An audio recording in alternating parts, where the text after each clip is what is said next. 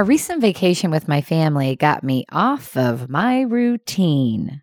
Instead of taking time to get centered through my typical morning routine, I jumped into the day, making breakfast for my family, picking up our condo, planning our day, helping others get what they need. And I neglected my own mind and heart in the process. And not surprisingly, anxiety kicked in and my fuse shortened. I found myself snapping at my husband over something silly and getting irritated over things that really weren't important at all. It is a tough time for many as we're leading through the pandemic, heightened racial tensions, political divide. There's a lot of brokenness and division all around. And our family vacation was an opportunity to escape and get away. And while such a great time with my family, it's a good reminder to me to protect my mind and my heart with good thoughts and quiet time. Otherwise, that anxiety, that shortening fuse, that's going to happen.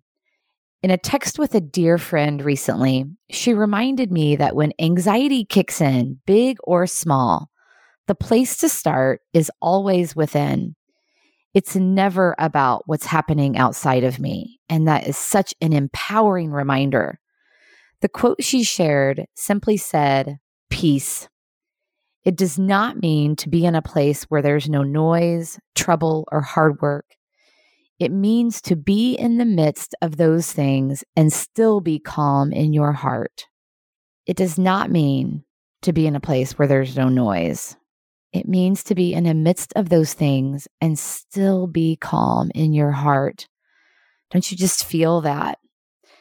So it's on me to do the inner work of creating calm in my heart. And for me, that comes from quiet reflection and prayers, listening to uplifting music, going for a run, listening to the birds chirp, talking openly with my tribe so that when there is noise, trouble, or hard work, I can still be calm in my own heart. So what about you? What creates that calm in your heart? What daily and weekly rhythms help you to stay in that place in the midst of challenge and stave off the anxiety that undoubtedly will come without it? This is how we take care of ourselves and ultimately each other.